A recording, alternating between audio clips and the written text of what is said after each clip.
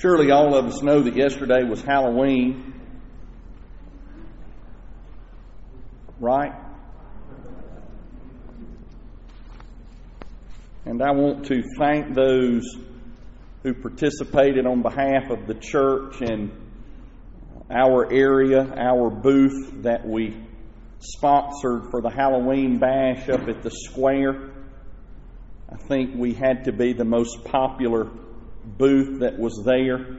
I heard numerous times we gave out handfuls of candy as opposed to single pieces of candy. One man said, I heard him telling one of our ladies that half of the candy his child had in her bucket was from us. So I'm thankful for that. We had an appearance by a flying monkey from Oz, and by Dorothy, was working at our booth as well. Dorothy's aged just a little bit, but not a lot. A minion was there, a bumblebee was there, even Gru showed up, and so we had a good time, and I appreciate everybody doing that. Even more importantly for us than yesterday being Halloween is the fact that yesterday was Reformation Day. Many of you might not even know that. It was Reformation Day. And it signifies the fact that 498 years ago, it was on that date that our brother Martin Luther nailed 95 theses to the door of a church in Wittenberg, Germany. And I won't tell you what all the 95 points were. Aren't you glad for that? Hey, you can complain about me being long, but I have never had a 95-point sermon. The main point of Luther's contention with the Roman Catholic Church of his day, of which he was a part, and a monk and a priest, was their acceptance and promotion of the selling of what was called indulgences. The Pope at the time was wanting to finance the remodeling of St. Peter's Basilica. And so he sent out his priests and his bishops and his clerics, and most notably he sent out the most powerful evangelist at his disposal, a man by the name of Johann Tetzel, and he sent him out selling indulgences, which was basically the selling of salvation. The Roman Catholics believe in purgatory. And if you were the very best Roman Catholic, you might spend 10,000 years in purgatory paying for your sins, purifying you before you could go to heaven.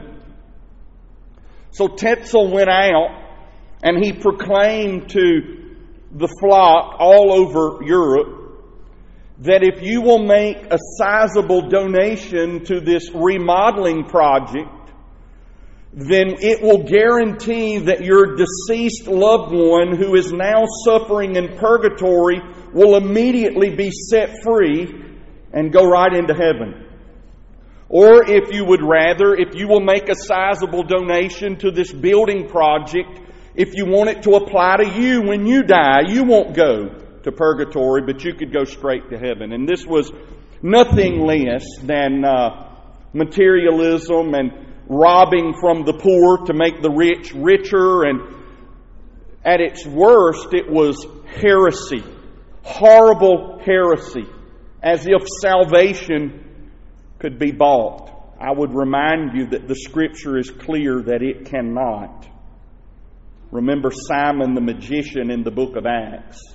Peter's response to his proposal to buy the Holy Spirit was, "Let your money perish with you." And so Luther protested this, and it led to what we would know as the Protestant Reformation. From that, the two biggest issues that were separated over. The two biggest issues of contention were in regards to the subject of salvation, how is a person made right with God, and authority. What is the final authority for the people of God, for the church?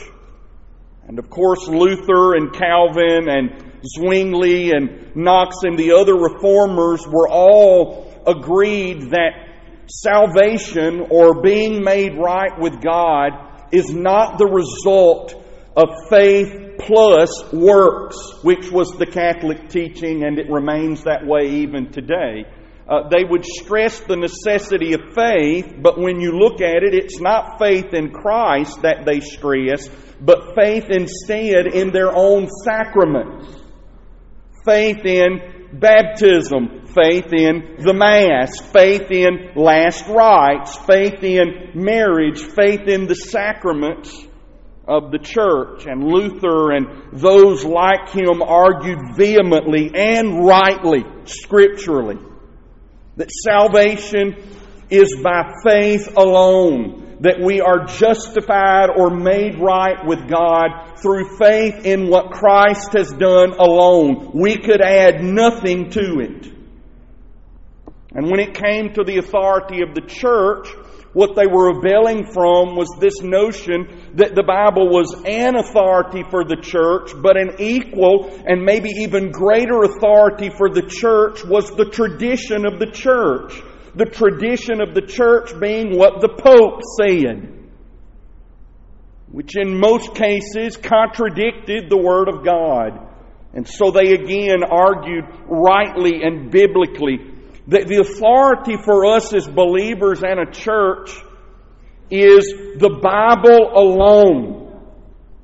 It teaches us what we're to believe and what we're to be and what we're to do as the church and as Christians.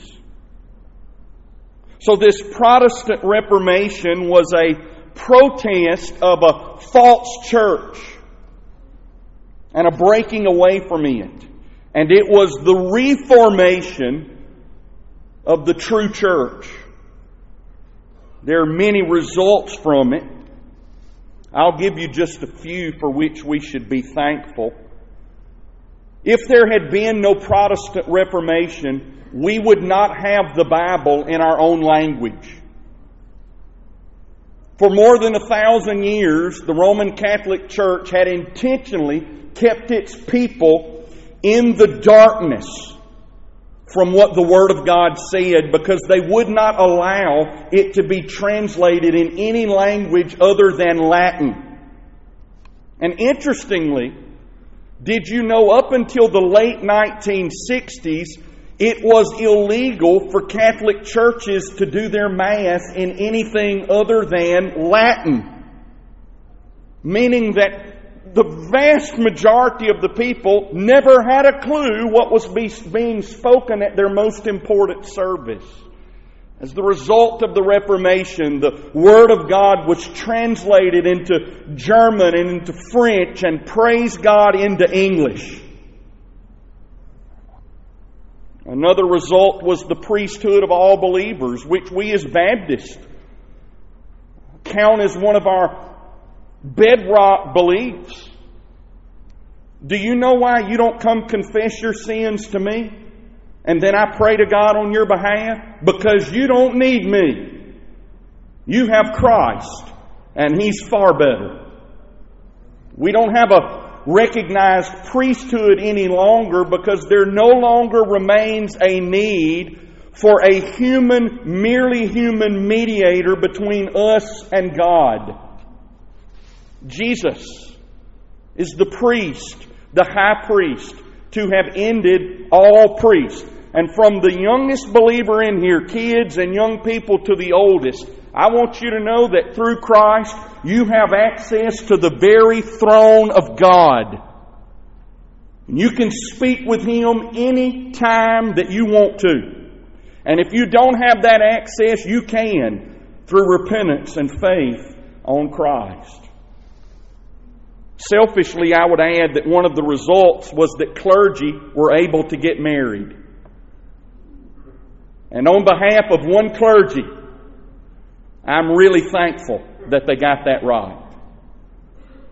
In honor of those who came before us, and in particular, in honor and memory of the man that God primarily used to get it started, our brother Martin, I want to read the two verses that were central in his understanding of these things and what would become the heart of the Protestant Reformation and what remains the heart of the gospel today.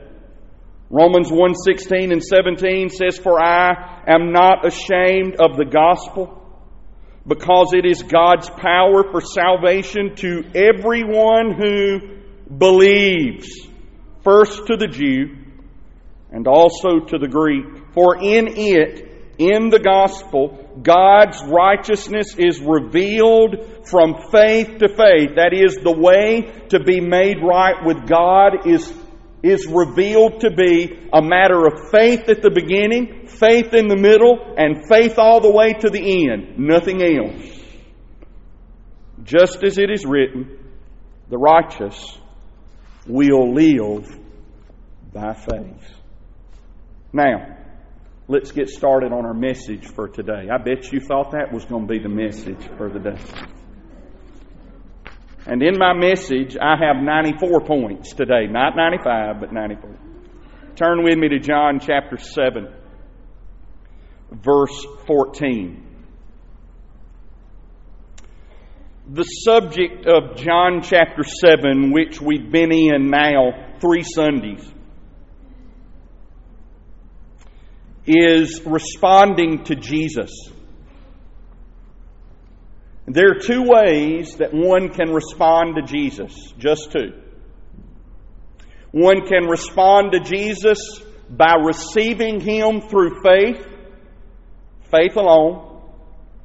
Or, if one does not respond to Him through faith, one responds to Jesus by rejecting Him. And the first 24 verses of John 7, which we're going to finish up today, God willing, are all about this response of rejection. So we've been looking at what rejecting Jesus looks like.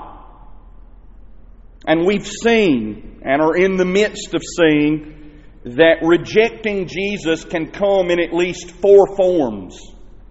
First, we've seen that rejecting Jesus can come in the form of unbelief.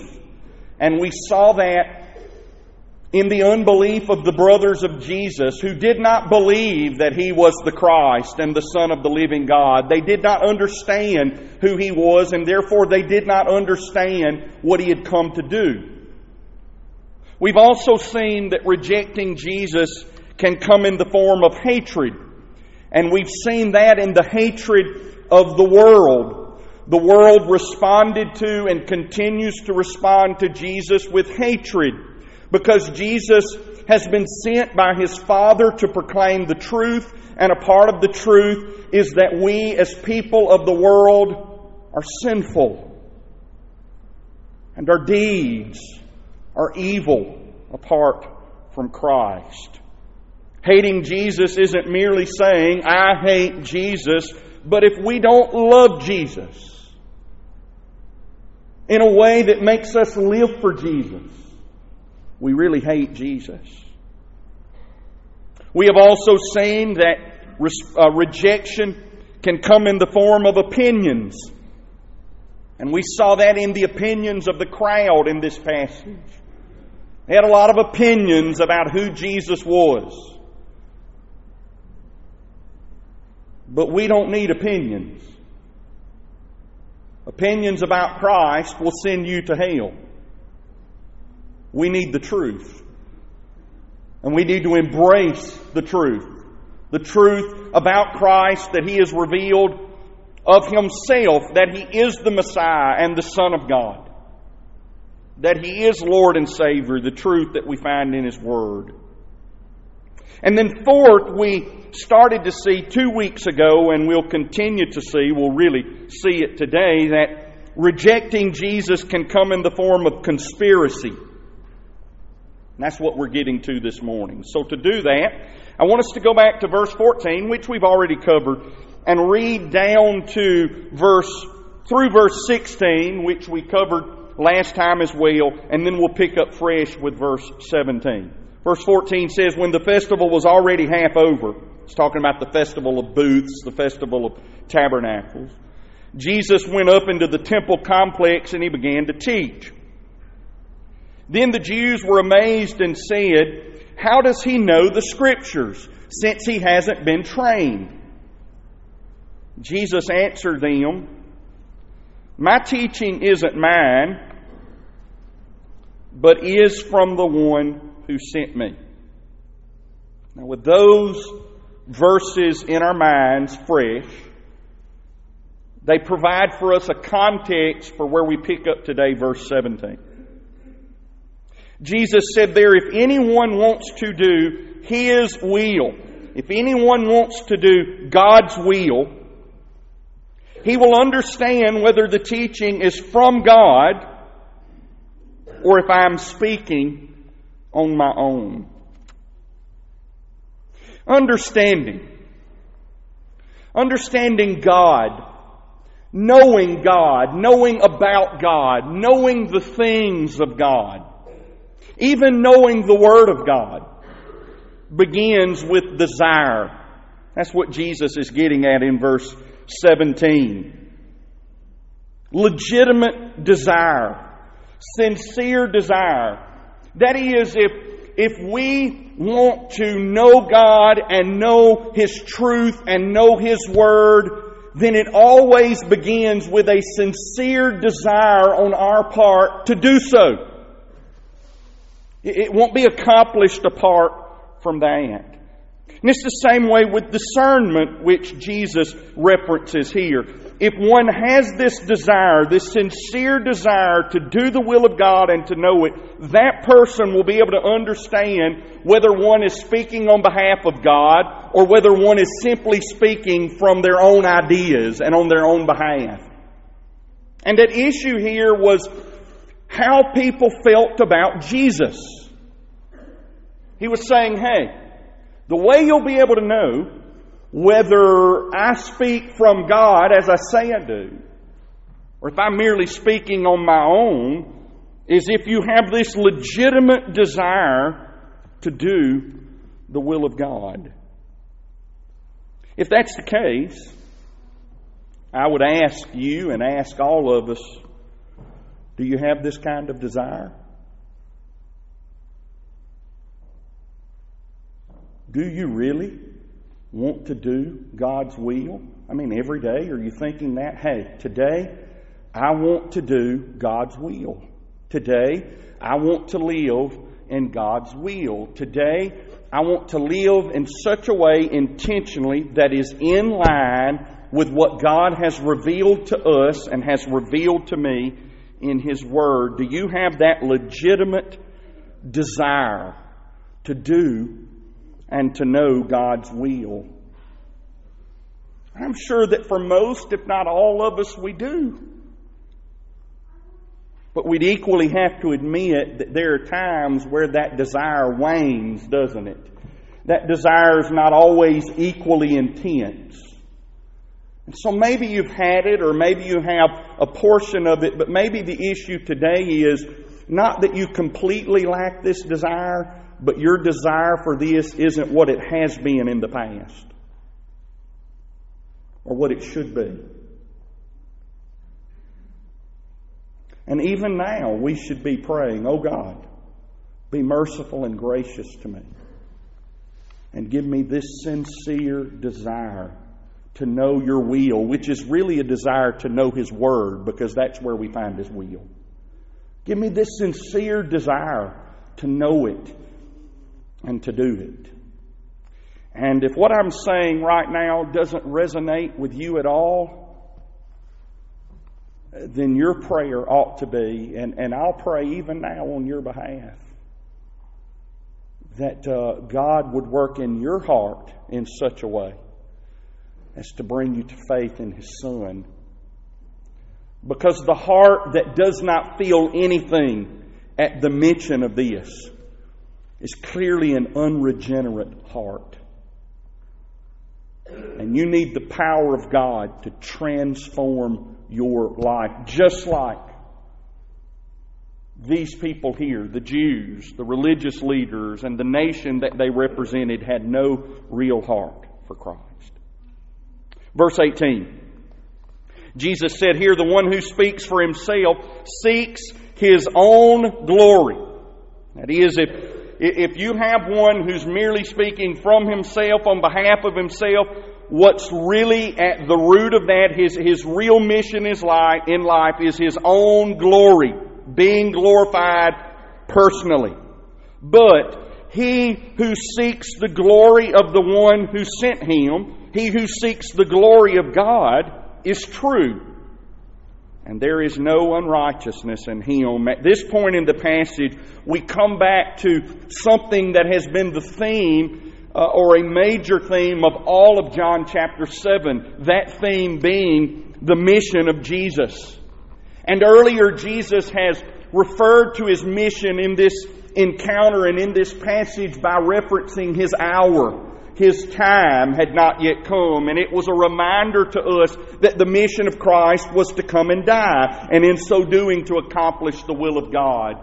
Also earlier in John chapter 7, we've seen Jesus refer to His mission as being to proclaim the truth of God, to testify on God's behalf. Here, Jesus comes back to that mission, and He states it in a different way. And what He says is, my mission is to glorify God. My mission is to glorify my Father who has sent me. And to glorify God means to point people to God's glory, to help people see the perfections and the wonder and the awesomeness of God. Notice that Jesus did not say, my mission is to glorify myself. But instead, my mission is to glorify my Father who sent me. What Jesus was after, contrary to what His brothers earlier in the passage thought He should have been after, what Jesus was after was heavenly recognition. Now go back, if you can, in your minds to what Jesus' brothers thought He should be after. What kind of recognition did they think He should be seeking? Public recognition.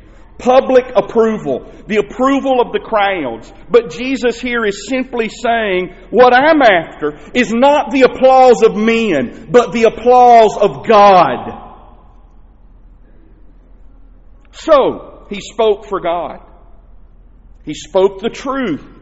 As He says here in verse 18, He spoke the truth because He was the truth. He could speak nothing else. And He did it not in unrighteousness. He said there's no unrighteousness in the one who seeks the glory of the one who sent Him. Meaning that Jesus wasn't a hypocrite like the religious leaders that He was talking with. Jesus lived a life that was consistent with the message that He proclaimed. Not so with the religious leaders. Jesus said about them one time, you're always placing burdens on the people's back that you're unwilling to carry yourself. You're hypocrites. And we'll keep coming back to their hypocrisy. Not only was Jesus speaking the truth in righteousness in contrast with the Jewish religious leaders, but it was in contrast with the very people that they accepted. I want you to think about the sad irony of this. Here is Jesus, one that their very scriptures foretold. And He spoke the message of God like no one ever before. And He vindicated that what He was saying was true by His signs. And He lived a life that was spotless. And they wouldn't accept Him. All the while, they were real quick to accept false messiahs. They had before Jesus and they would immediately after Jesus. People whose message was unimpressive, lacked authority, people whose message was not scriptural, and people whose lives were far out of balance with the message that they proclaimed. People who, unlike Jesus, sought their own glory, sought public recognition, like so many people today who claim to represent God. Certainly I'm not the only one who is able to see, and I know this, I know there are many of you that can see this, that among those who claim to speak for the Lord, there is an epidemic of those who do not seek the glory of God, but their own personal glory. They don't speak for Him. They don't speak from Him. They don't speak in line with His Word. They don't speak the truth. They don't speak with lives that match up with what they speak. I mean, how many times are people willing to keep sending their money to religious leaders who were married 12 times and have been involved in 50 public scandals having to do with their sexual immorality or their lack of ethics? How many times? Our mission is to glorify God, not self. Our mission is to speak for Him, to speak from Him, to speak the truth, to do it in righteousness, to do it with lives that line up with the message that we proclaim. Going back several years, 5 years at least, when we started talking about what our mission is. And we talked about it in terms of glorifying God by making disciples. We said, what would a mature disciple look like? Well, I'll tell you exactly what a mature disciple looks like, which is the aim for all of us. A mature disciple is going to be a witness with the way they live so that they can be a witness to the gospel with their mouths, with their words. That's what a mature disciple, one who speaks and lives the truth and the gospel. Our mission is to seek heavenly recognition. But far too often, and I could amen this or owe me this myself, far too often, we are wanting people to tell us, well done, instead of God.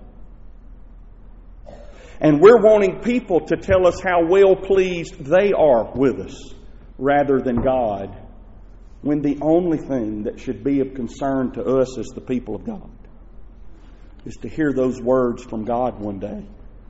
Well done. You've been faithful. I am very pleased with what you've done. Look at verse 19. Didn't Moses give you the law? Yet none of you keeps the law? Why then do you want to kill me? Jesus is making the point here that the Jews, the very Jews who were persecuting Him, seeking to kill Him, were full of unrighteousness themselves. They wanted to kill Jesus because He had broken their interpretation of God's law. All the while, they were involved in a conspiracy to break the revealed law of God. They were involved or about to be involved in something that would, without question, violate the teachings of the man that they looked up to the most, that man being Moses. Jesus had already referenced their wanting to kill Him in this passage, and so He comes back to it here. And it takes us back, this conspiracy of the Jews. This is why I'm saying that rejecting Jesus can come in the form of a conspiracy. This conspiracy of theirs to kill Jesus goes all the way back to chapter 5. Do you remember the story of the man that had been paralyzed for almost 40 years, for 38 years? And he was there at that pool, and they believed that an angel would come and stir the waters, and the first one that came down and got in the water could be healed. Now, that may have not been the case, but they thought that way. And Jesus comes, and He asks this man, this one man out of all of them, would you like to be healed? And he says, well, I don't have anybody to put me in the water. And Jesus said, look, I don't need angels to stir up the water. Would you like to be healed? Oh, yes, I'd like to be healed. Get up and walk. And he did. Well, it happened to be on a Sabbath day. And the Jewish religious leaders could care less that this man had been healed, but they were steamed about Jesus having done it on the Sabbath. And from that day, chapter 5, verse 18 says, they planned to kill, they conspired to kill Jesus. And it makes them hypocrites.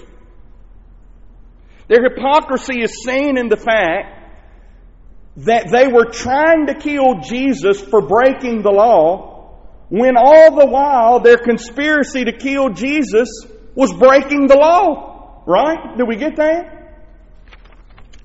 Look at verse 20. You have a demon, the crowd responded. Who wants to kill you? So they charged Jesus with being demon-possessed. This wasn't the first time that they had done it, or wasn't the only time that they did it. You remember another time Jesus was casting out demons, and they said, here's how you do it. You've got demons. Now that makes sense, right? Jesus showed the irrationality of that whole line of thinking when He said, now, why would Satan work against himself by casting out demons? But those who reject Jesus have never been noted for their rational, logical thinking. Just as the case here. Basically, what it boiled down to was this. Whenever Jesus did or said something that they didn't like or understand, they accused Him of having a demon. We got to be careful of this too. People say something that we don't like or do something that we don't like. And we may not say they have a demon, but we'll say something like this: they're crazy. I mean, they're nuts. Maybe it was here that the crowd and the Jewish religious leaders were in denial. And you know, denial is a defense mechanism that all of us can have, and many of us are still prone to. When we're confronted with our sin, we begin to defend ourselves irrationally. And the reason is it's hard to see our sin. It's hard to see how we could be involved in any conspiracy against Jesus. It's very hard for us to see our own hypocrisy. Think about it. Do you ever criticize people for doing something that you do? Or something very much like what you do? Maybe you do it worse. It's hard for us to see our hypocrisy. It's hard for us to see the severity of our sin. If they weren't in denial here, then they were just flat out lying. We're not trying to kill you, they said, when we know that they had already conspired to do so. Maybe they were lying thinking, hey, we can fool Him. But you can't fool Jesus, can you? We've seen this numerous times already in John. Verse 21, Jesus said, I did one work, and you're all amazed. Now, they weren't amazed that Jesus could heal that man, but they were amazed that He did heal him on the Sabbath day. Speaking of proving the severity of their lost condition, remember that story once again. Here's a guy who had been completely paralyzed for almost 40 years.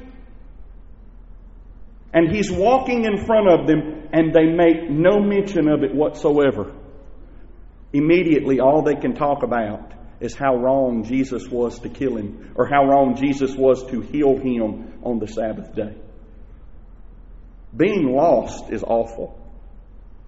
It is dark. It is hard.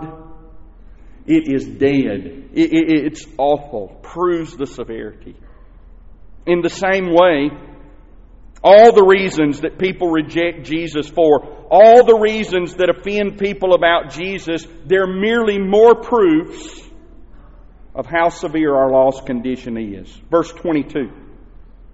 Consider this, Moses has given you circumcision. Not that it comes from Moses, but it came from the fathers. We know it came from Abraham, from God. And you'll circumcise a man on the Sabbath. Do you see the point Jesus was trying to make? They wanted to kill him because he worked on the Sabbath, which wasn't a violation of God's law, but theirs. Jesus makes the point that you do allow some work on the Sabbath. Jewish males were to be circumcised on the 8th day after their birth. And if the 8th day happened to fall on a Sabbath day, then it was well within their law for that Jewish baby boy to be circumcised on the 8th day, which was a work, to be exact. He's showing there were exceptions to the law. And here comes Jesus along, and He's healed a man on the Sabbath, which is far more significant and beneficial than circumcision. And they want to kill Him for it. Verse 23. If a man receives circumcision on the Sabbath so that the law of Moses won't be broken, are you angry at me because I made a man entirely well on the Sabbath? Can you see the hypocrisy of their conspiracy? And all of those that would conspire against Jesus and reject Him, there's hypocrisy in it, there's inconsistency in it, there's insanity in it. All of it is that way. It's illogical. And I say it's inconsistent and insane and illogical and hypocritical because the very reasons for which people reject Jesus, they will excuse those same things in themselves and in others that they readily accept. And it's a reminder to us here that it's not just that people don't receive Jesus. They won't. You get that? It's not just that people don't receive Jesus, they won't receive Jesus. Now verse 24 to wrap it up. Jesus says, stop judging according to outward appearances. Rather, judge according to righteous judgment. He speaks more of their hypocrisy here. And He says you're hypocrites because you judge externally. You judge on appearances. And those that judge in this way, they will judge themselves externally, and it always works out to their advantage, right? I look like I'm a righteous person, so I must be righteous. I know how to walk or act the righteous way in front of everybody, so I must be righteous. But the hypocrisy of it all is seen in that while they judge themselves externally to their advantage, they judge Jesus and others externally to their disadvantage. And we do that. We'll look at other people without ever breaking the surface, and we've made negative judgments about them. It's always to their disadvantage, to their disfavor, while at the same time using the same standard of judgment to make ourselves feel better about me. They focused on the letter of the law, not the spirit of God's law. And in this case, they didn't even keep the letter of the law because they were wanting to murder Jesus. They emphasized their laws, not God's. Their hypocrisy led to this conspiracy. Verse 24 speaks about judging, doesn't it? Judgment. And it says that we're to judge, doesn't it? What does it say? Judge according to righteous judgment. But the kind of judging they were doing, external, based on appearances judgment, was the exact kind of judgment that Jesus in the Bible condemns. Do you know what? I read this recently. The most well-known verse in the Bible, in the world, is no longer John 3:16. It's Matthew chapter 7, verse 1. Don't judge so that you won't be judged. How about that? Now, why would that be the most well-known verse? Because everybody uses it to justify themselves and what they think and how they want to live. Don't you judge me. The Bible says you can't. But the Bible never says that we can't judge other people. It just speaks against a type of judging other people. This type of judging, external, appearance-based judging. Samuel went to Jesse's home to anoint a king, and God told him when he picked David last, you look at the outside, but I look at the heart. We're to be like God. We're to judge like Him. And God is a righteous judge, and therefore we're to practice righteous judgment, not self-righteous judgment. You know what self-righteous judgment is? I can't believe they are doing that. And all the while our opinion of ourselves is going tick, tick, tick, tick. We even pick people out intentionally that are worse than we are so that we can feel better about number one. We are able through the Word of God to practice righteous judgment because it's there that we find God's judgment. And when we speak God's judgment in a righteous way, not a self-righteous way, we are not being judgmental. We are not violating Matthew 7:1, but they were. So we see here that the Jews responded to Jesus with a conspiracy. They rejected Him in this way. Conspiracy against Jesus is obviously a form of rejection. Now you may think I'm good on these. I'm not in any conspiracy to kill Jesus. But folks, there is still a conspiracy to kill Jesus. And I'm not talking about crucifying Him again on the cross. Jesus died once and He lives forevermore. Amen? But there is a conspiracy to kill the name of Christ. There's a conspiracy to kill the true identity of Christ. There's a conspiracy to kill the Word of Christ, the gospel of Christ, the message of Christ, and those who proclaim His message, as we saw in the video earlier today. There's a conspiracy to kill the judgments of Christ, the influence of Christ, the witness of Christ, the church that belongs to Christ, the miracles of Christ, the authority of Christ, the exclusivity of Christ, the truth of Christ. There remains a conspiracy against Jesus today.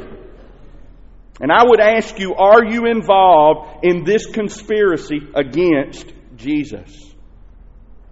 And right off the bat, we'll answer no. But I want to ask that question in another way to help us get to our own heart. Are you gathering people to Jesus and drawing people to Him? Are you? By the way that you live and the things that you say? Are you gathering and drawing people to Christ? I ask this because Jesus said, you're either gathering or you're scattering. And if you're not gathering people to Christ and to the kingdom, you are scattering people away from it. And therefore, you're involved in a conspiracy, whether you know it or not, whether you deny it or not. And that conspiracy to kill Jesus in that way means that your response is to reject Him. Friend, how are you responding to Jesus today? You are responding. You're either rejecting Him or receiving Him. Don't reject Him. Turn from your rejection of Christ. This is repentance. Receive Him. And the way that we do it is through faith. Faith in who He is and what He's done. We're all responding to Jesus. Our duty is to be responding to Jesus in the right way today. Would you stand with me and bow your heads and close your eyes?